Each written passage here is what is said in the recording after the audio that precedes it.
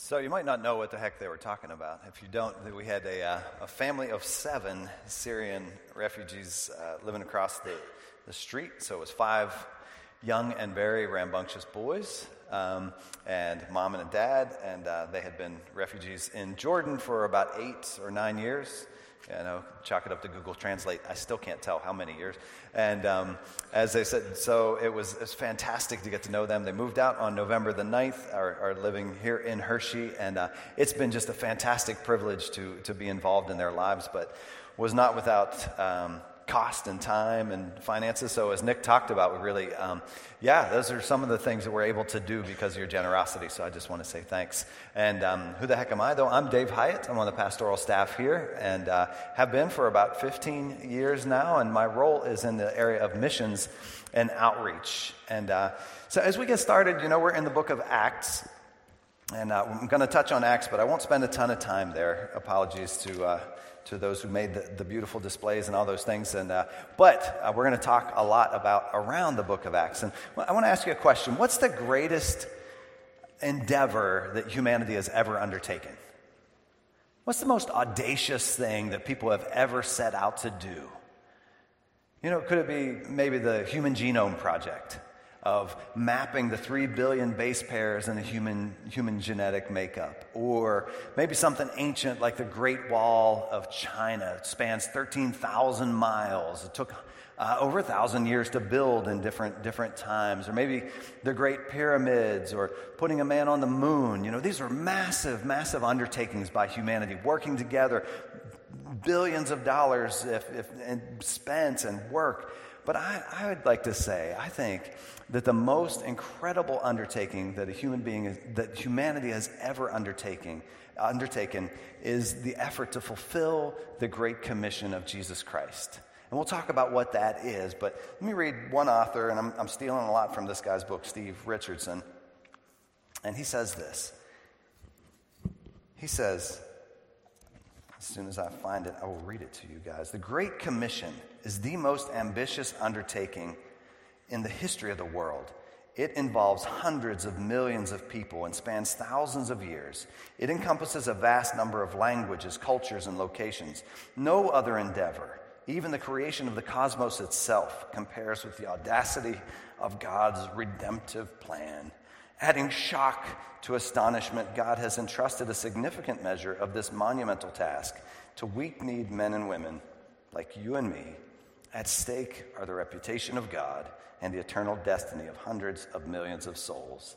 This is the great commission of Jesus Christ, is the statement that Jesus made in Matthew 28, 18 through 20. If you can show it up here. It's a command that Jesus gave. A commission is something like a commissioning of an officer, or the commissioning, the command, the charge that Jesus gave to his disciples at the end of his life, after his resurrection, after his death, his burial, his resurrection, before his ascension. He said to his disciples, to these weak-kneed disciples, he said, then Jesus came to them and said, all authority in heaven and on earth has been given to me. Therefore go and make disciples of all nations, baptizing them in the name of the Father and of the Son and of the Holy Spirit, and teaching them to obey everything that I have commanded you. And surely I am with you always to the very end of the age. So it's my contention that this is the most ambitious undertaking that's ever been done in human history. That this command and the millions of people who have said yes to this, I will engage in this, the billions of dollars and 2,000 years of history, this baton is handed on from those disciples to us by the power of the Spirit to say, yes, we will continue. But what does it involve? Well, 2 things I want to point out. So where it says all nations there, now, maybe you're thinking, okay, so Jesus told his disciples to go and talk about him in every nation of the earth. That's not that big a deal. That's 195 countries. One dude went around the world in 80 days, apparently. We could knock this out in no time, right? Well, when he says nations, the word that Jesus uses for nations there, that we translate nations, isn't a country. There are 195 countries in the world, but there are over 17,000 nations. Nations are ethno-linguistic people groups, tribes that have an affinity, the same culture, same language, across which the gospel through which it can spread, but it can't go beyond that so very easily without crossing a cultural barrier. So a nation, so there are 17,000 nations, and the smallest little islands in the world and little tribes tucked away in the hardest to reach places on planet Earth. And Jesus says, go to them. Go to them. Go to every single nation. And I don't just want a marketing campaign. I don't just want a banner somewhere that says, hey, Jesus did it. Jesus did it. Jesus saves. He's the Lord. And you can translate it into the language and everything's done. You get to all those 17,000. He said, make disciples and baptize them in the name of the Father, Son, and Holy Spirit. Teach them to obey everything I've commanded you. So this is deep work among 17,000 distinct people groups. And his disciples must have been terrified. What are you talking about? What are you talking? How can we go to every single nation on planet Earth and make disciples, teach them about you, all that you've taught us, to obey everything? And he says, but look, guys, look, surely I am with you always to the very end of the age. Now we turn to the book of Acts, this beautiful, beautiful book of Acts, where this is being carried out. And we've got to see over the last several weeks, if you turn with me to Acts 13 and 14, but before we get there, just going to overview the book of Acts. Jesus restates his commitment, his command in Acts. In Acts 1:8 early, he says, you're going to be my witnesses in Jerusalem, Judea, Samaria, to the ends of the earth. Jesus, we've seen this over the last several weeks, that Jesus is working in the hearts of men and women in Jerusalem. So Jewish people coming to him, then he's crossing cultural and geographical barriers into Samaria, reaching them with the good news about Jesus, crossing cultural and geographical barriers to the Gentiles, going to people like Cornelius, who we looked at a couple of weeks ago. Cornelius, a Roman centurion, it crosses in cultural barriers, going to Ethiopian eunuchs, and this good news is spread like these massive rock dropped into the center of history that's radiating out in these waves crossing geographical and cultural barriers. And we come to the city now in Acts 13 of Antioch. And Nick preached about Antioch last week and spoke about this city. If you haven't had a chance to listen to that message, or you didn't, please go back and listen to it. He did a fantastic job of talking about the uniqueness of this city of Antioch. It was the third largest city in the Roman Empire, second only to Rome, or third only to Rome and Alexandria in North Africa. So Antioch was a big cosmopolitan city where they wasn't just a group of Jewish people who were following Jesus, but the good news started to spread to Gentile people. And here, I'll read along, it says, now in the church at Antioch, there were prophets and teachers, Barnabas, who we heard about before, but Simeon, called Niger, Lucius of Cyrene, Manaen, who had been brought up with Herod the Tetrarch, and Saul, who we'll later learn as Paul. While they were worshiping together and fasting, the Holy Spirit said, set apart for me Barnabas and Saul for the work to which I have called them. So after they had fasted and prayed, they placed their hands on them and they sent them off. The two of them, sent on their way by the Holy Spirit, went down to Seleucia and sailed from there to Cyprus.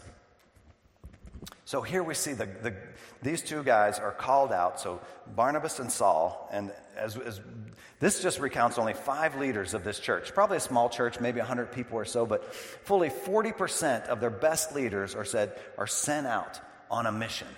They're sent out on this mission that God gives them. And I'm not going to read through the next 2 chapters, but basically what happens in these chapters, Barnabas and Saul, they go to the Jewish people, they go to Jewish synagogues, and they begin to preach about who Jesus is. Some of the people respond. So they come back, and as they preach, some people get kind of mad. Some of the Jewish people start to oppose them, as some Gentile people are interested as well, to the point where Saul and Barnabas are no longer welcome in the synagogue. So they leave the synagogue and they head off to talk to the Gentiles. Now, when we talk about Gentiles, Nick talked about this last week, but if you weren't here, the Jewish-Gentile relationship was not one that was all that warm and fuzzy. There was a lot of animosity between them. So for Saul, a very Jewish guy, and Barnabas, a Jewish guy, to go to the Gentiles and talk about what Jesus had accomplished, that he wasn't just Israel's Messiah.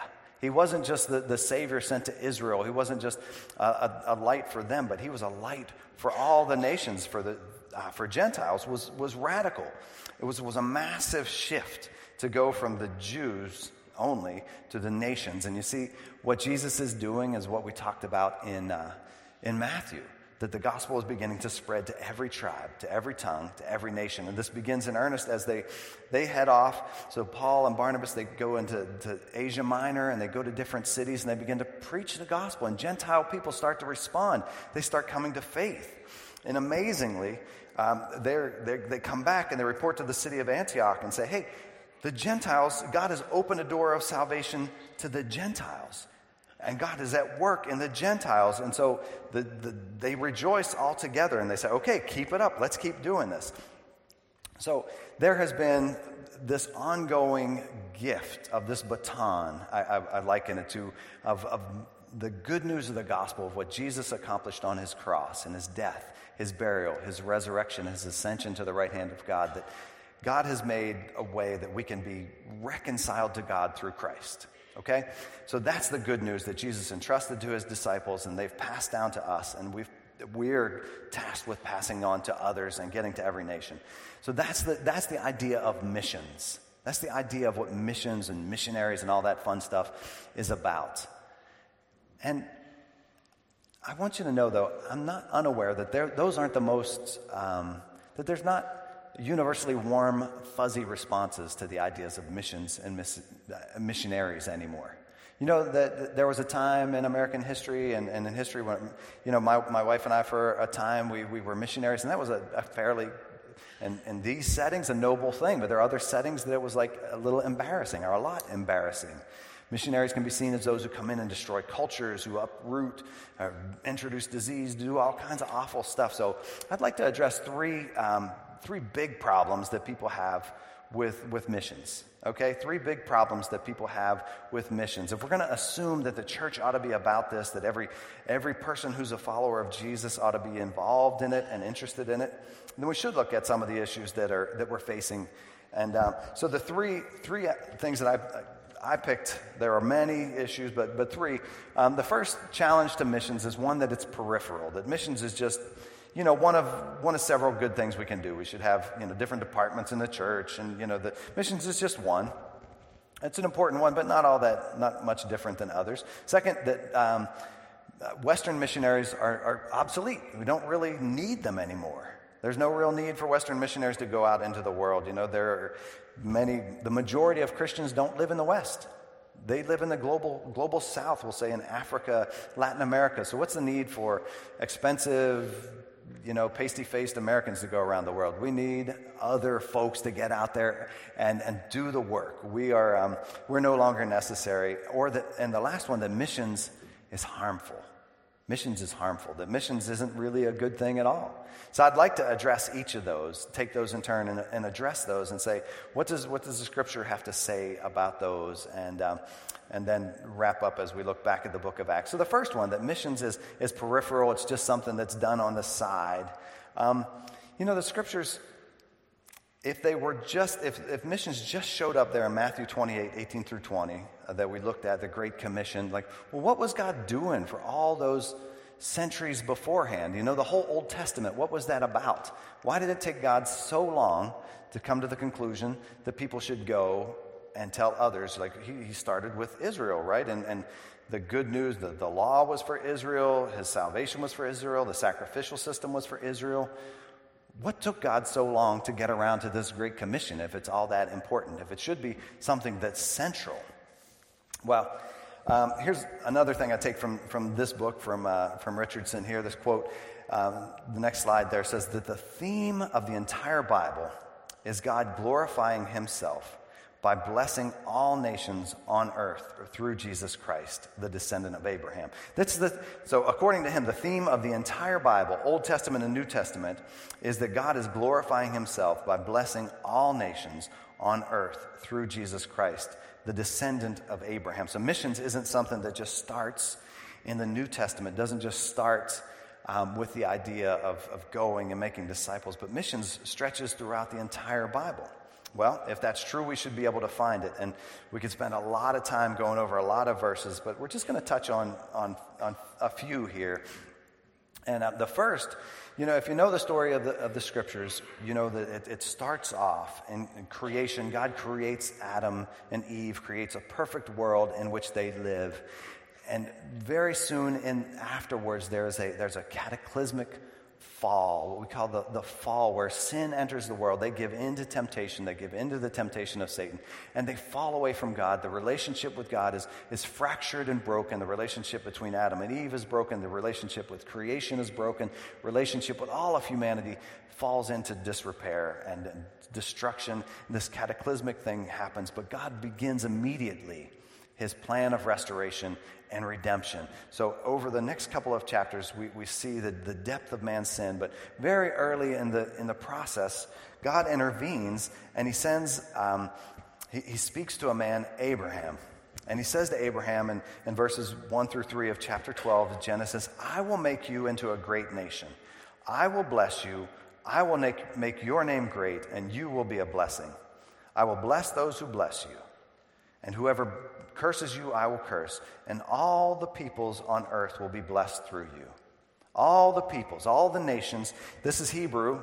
What we looked at with Jesus speaking in Matthew was Greek, but it's really the same word. Every nation, every tribe on earth will be blessed through you. That's God's promise, and he started it way back, thousands of years before Jesus ever turned up. He says to Abraham, I'm going to bless every single nation through you. How on earth could he make such an audacious claim to an old guy who has no kids, an old wife, they're both shriveled up and old, but God makes this promise, and he does it through the Lord Jesus. He does it through the Lord Jesus. So God's vision was never just for the good news to be held in Israel, like, okay, I love the Israelites and I hate everybody else. The Israelites are the good guys, everybody else is the bad guys.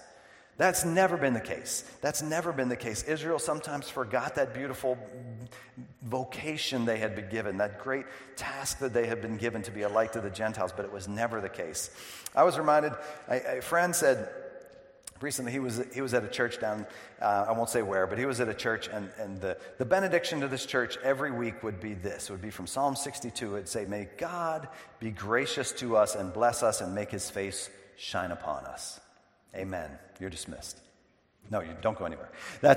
So that was their benediction every week. It was this. It says, may God be gracious to us and bless us and make his face to shine upon us. He said, until one time someone came and spoke, and he said the guy spoke about the rest of this psalm. And I'm just going to go into verse 2, but the entire psalm speaks of this. It says, may God be gracious to us and bless us and make his face to shine upon us, so that your ways may be known on the earth and your salvation among all nations. The blessings of God flowed out to Israel so they might flow through Israel to the nations. That was always God's intent. Always God's intent, that the blessing of God would flow to Israel so it would flow through Israel. They, like us, forgot that. They, like us, forgot that. And so this Great Commission isn't something that just shows up in the New Testament. It spans back into the Old Testament. And when we come into the book of Acts here, as Paul goes on to speak to the Gentiles, he goes on to speak to the Gentiles in Acts 13:47. Before he's leaving to go to the Gentiles, he says to his Jewish friends, he says in verse 47, for this is what the Lord has commanded us. I have made you a light to the Gentiles, that you may bring salvation to the ends of the earth. That you may bring salvation to the ends of the earth. I've made you a light to the Gentiles. Paul's quoting from Isaiah. So we have from Genesis, we have the law there. We see from the Psalms, the writings, and from the prophets, God has said, from all the Old Testament, your goal, your role as Israel is to be a light to the Gentiles, to the nations. That was always God's intent. And that's what the Apostle Paul quotes from Isaiah when he says to the Jews who are rejecting Jesus, okay, now we're moving on to the Gentiles. This is going to keep continuing on. And lastly, if missions is peripheral, then why? Why at the end of the book of Revelation, when we sang some from that, we talked about that a little bit today. Bob read from the Advent calendar about Revelation. Well, there's a beautiful picture in the book of Revelation of what heaven will look like. In Revelation 7:9, it says, after this I looked, and before me there was a great multitude that no one could count, from every tribe, every nation, every people, every language, standing before the throne and before the Lamb. And they were wearing white robes and holding palm branches in their hands. And verse 10 goes on, they sang, they worshiped God, and they said, salvation belongs to our God who sits on the throne and to the Lamb. In the Great Commission, we see the God glorifying himself by blessing the nations, bringing the nations to himself, giving them life, giving lost people life. God brings himself glory. So missions is not peripheral. It's not just something tacked on. It's not just something added on. It's central to what God is doing in time and history and what he calls his people to do. The mission of God is to redeem the nations for himself, for his glory. And the second challenge we had to missions was that Western missionaries are obsolete. Okay, Dave, so maybe you're saying that missions really is something central to the Christian faith. Maybe it is central to the life of the church, what we should be about. But maybe given the history of colonialism, imperialism, all the things that Western nations have done, the expense of sending Western missionaries, how fragile we can be, frankly, in many ways. Maybe we've run our race and we hand the baton off to our Chinese brothers, our Haitian brothers and sisters, our South Koreans and Brazilians, and they complete the race, and we just maybe we can fund it, and we just watch from the sideline, and we cheer them on. We cheer them on, but we don't necessarily have to be part of it. Well, first off, I'd ask you, why on earth would we ever want that? Why would we want that? If really the Great Commission is bringing God glory through declaring the goodness of Jesus, have we not experienced the goodness of Jesus in our lives? Have we not experienced his grace, his kindness, his love? Wouldn't we want to tell other people? Wouldn't we want to let other people know? I remember sitting with some Haitian friends. We were driving up into the mountains where they grow coffee. The coffee you're drinking is this Haitian pearl coffee that goes to support Haitian missionaries. But we're driving up into the mountains. Should have been a 3-hour trip that took us about 7.5. But there we went through the mountains, and I was talking to my friends. So it was Pastor Dimanche and Pastor Johnny Philippe. Both of these guys were hardworking guys. Johnny was a pastor. He had a school and an orphanage. Dimanche was a civil engineer, also pastoring a church. But they were involved in trying to send Haitian missionaries. And if you know anything about Haiti, it's the poorest country in the Western Hemisphere financially. It's just in a terrible, terrible condition right now, and has been for quite a long time. This was right after the earthquake. And they're trying to raise money to send Haitian missionaries around the world. I asked both these guys independently, and I said, why? Why would you do this? You're both really busy guys. Things are really, really hard. Why are you about this? And they both got tears in their eyes separately, and they said, why? Jesus is good. The good news, the gospel is so good. Why shouldn't we have an opportunity to participate in the Great Commission? Why shouldn't we for 100 years have received missionaries? Shouldn't we have an opportunity to participate in the goodness of God and tell other people about Jesus? And these guys, I was like, absolutely. How can we partner with you to do that? And we have. We've started to help them send missionaries across the world to Senegal. So if your geography is not great, Haiti is here in the Caribbean, and Senegal is in West Africa, so quite a distance away. But Haitian missionaries being sent to Senegal. Side note, I'm using the word missionary and missions, and I'm doing that knowing that those aren't all happy terms for everybody, so I'm hoping that we're filling those with meaning that is better, but I'm just going to leave that aside. So, secondly, the Western missionaries are obsolete. Why would we want to not participate? It's a privilege to participate in the work of God around the world. So Western missionaries, it's our privilege to go. Secondly, I will admit that Western missionaries need to play different roles now. As we send out people, we are no longer going to be necessarily the lead dog in the pack. And the view isn't great from the back of the pack, but it's where often we need to be at this point. We will go as servants, not as those who are pioneering often. Sometimes we'll go as equippers, as launchers, as servants, but there's still profound roles for Western missionaries to go into the world. We have some folks who have worked in Peru for years. They acted as Blair and Joe McGuire, and some of you have been there with them. They acted as wonderful brokers between the Peruvian church, which wanted to reach an indigenous tribal people, but didn't really know how. So the Americans came along with them and helped them learn how to reach out to their tribal peoples. We have learned some stuff, some hard-won lessons over the last 200 years of missions, so we get to pass some of those things along. But the missionaries will look very different. Missionaries continue to serve in some critical roles in equipping and serving. We have missionaries who go and they train nationals. They train them in how to plant churches, how to understand the scriptures, and how to cross cultures. So there's still a massive role for Western missionaries in the world. So we want to continue to send. We want to continue to help fulfill the Great Commission through the sending of Americans from here. Just like Barnabas and Saul were the best and the brightest in this church. There were 40% of the leadership of the church of Antioch was sent.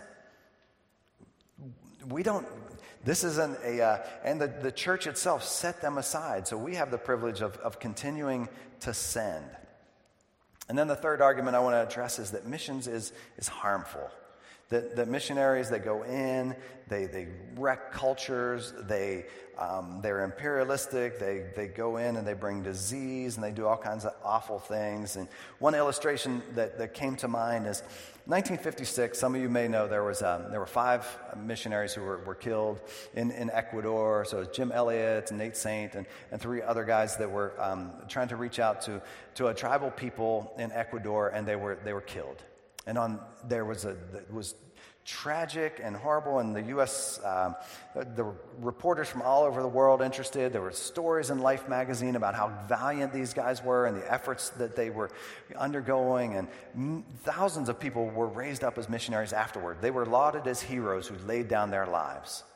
You fast forward to 2018, there was a young guy, John Allen Chow, and he felt burdened to reach the North Sentinelese Indians in India, a small island about 800 miles off the coast of India. And he went to this little island, tried to learn he had tried to learn some language, but this island was a forbidden place by the Indian government. Said don't go to these people; they're non-contacted people. He went and was speared to death by the people on the island. And the response of folks was typically like, what a waste. What an idiot. How dare he go in there and violate their culture? What was he thinking? Or was he thinking? It's not his this was, nothing had really, really changed between these two.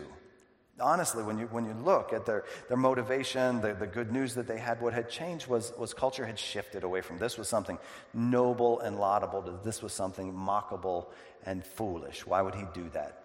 If I were to tell you that 10 guys showed up in Palmyra at 2 o'clock in the morning and started beating down the doors and smashing the windows and kicked into a place, what would you think? Like, boy, that's horrible. Unless I told you they were firemen. There was a fire in the house. They were firefighters. They showed up with their truck and they came in to rescue people because there was a raging inferno going on, and they laid their lives down. So one, you see them as idiots that ought to be arrested and shackled, and the other, you see them as heroes who were going to rescue human beings. And nothing shifted here truly except the cultural perception of what they were about. So those who are sent out into the world are not going out. And honestly, I will make some apologies. The course of human history, sometimes missionaries do some dumb stuff. Okay? Sometimes they do some dumb stuff. Sometimes they have failed. Sometimes they've cooperated too much with Western power. Sometimes they've coordinated too much with the local governments and things. And they've done some dumb things. And for that, I apologize. I wish it hadn't happened. But by and large, Western missionaries have gone and done fantastic things in the world. And I wonder, why should the only thing the West exports? Why should the only things that we export to the world be like pornography and crazy liberal cultures and weapons and foolish entertainment and dumb video games? Why should those be the things we export? Everybody's fine with that. Oh, go ahead, export that. Globalization is great and fine. Until you come to talking about Jesus, and then it's like, oh, don't go out, and that's imperialistic and that's imposing. It's like, we have good news to tell people. And when missions is done well, and a lot of the missionaries we support, they go in so carefully to figure out what's the local culture. This is a beautiful culture, but it's broken. It has beauty and wonder and music and art, but it also has sin and evil. One missionary sent me a video of a little girl that the Christians in this village, this little girl was born, but the shaman said she should die. So they just buried her. They buried her. So the Christians went and they heard about this and they dug her up and they rescued her. They breathed life back into this little girl and they raised her.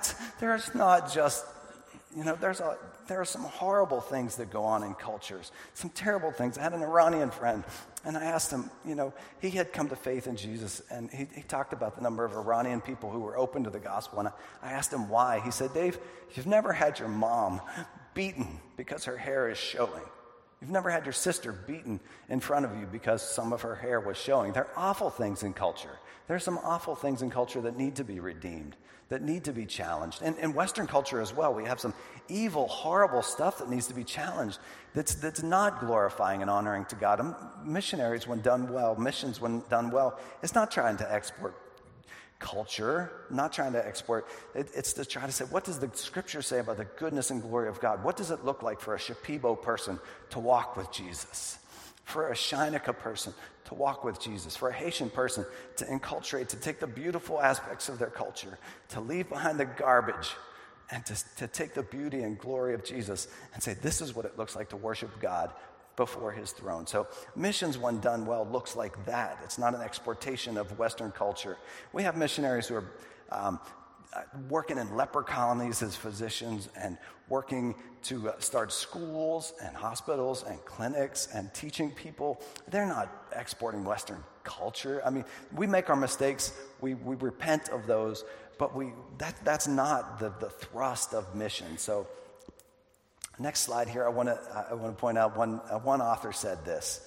He said, areas where Protestant missionaries had a significant presence in the past are on average more economically developed today, with comparatively better health, lower infant mortality, lower corruption, greater literacy, higher educational attainment, especially for women.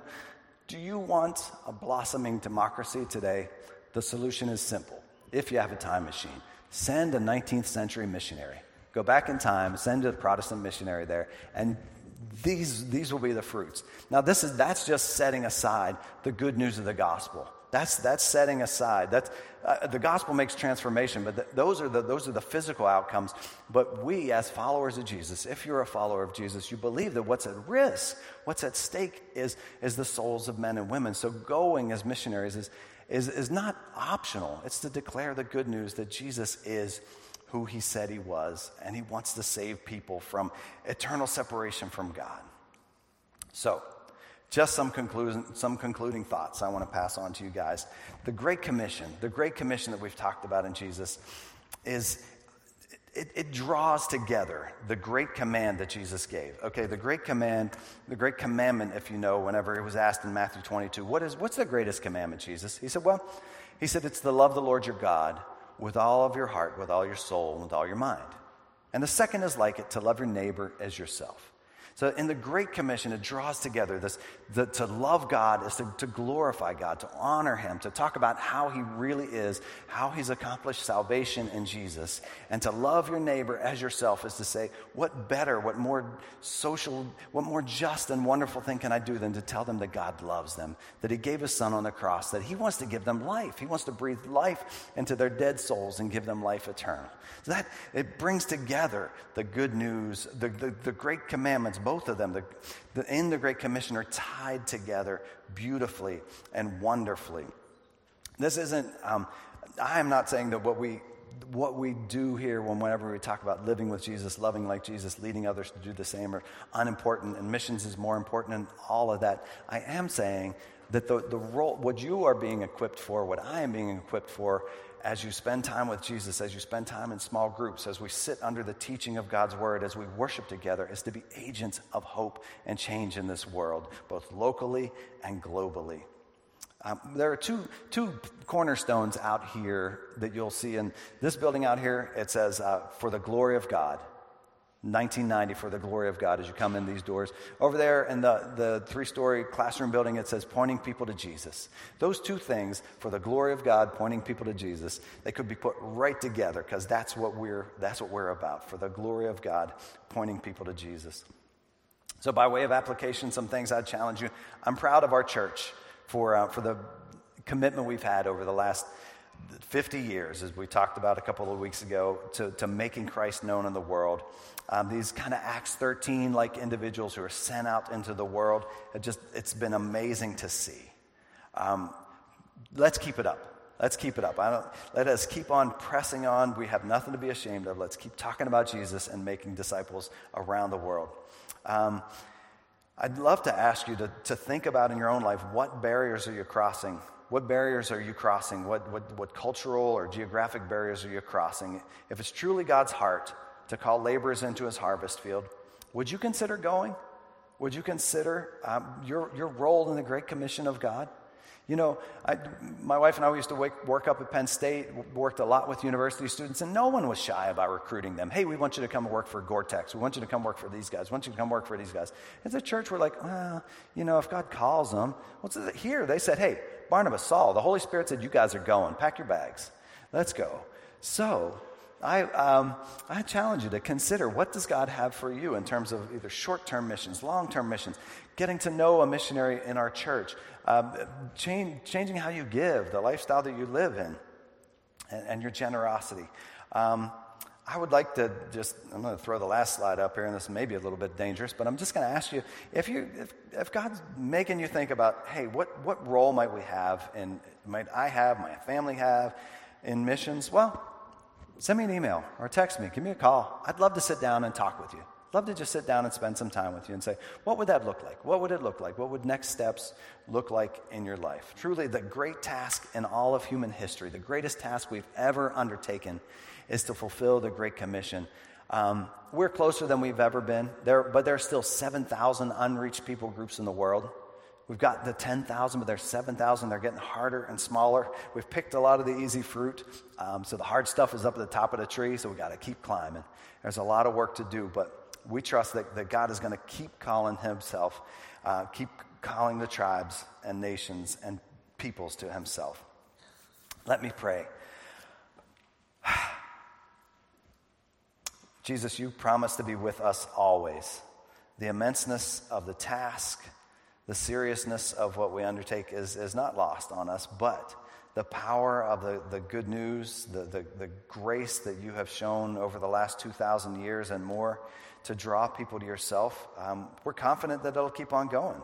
We thank you, Jesus, that you didn't leave us alone as orphans, but you sent your Holy Spirit, like we saw poured out in the book of Acts.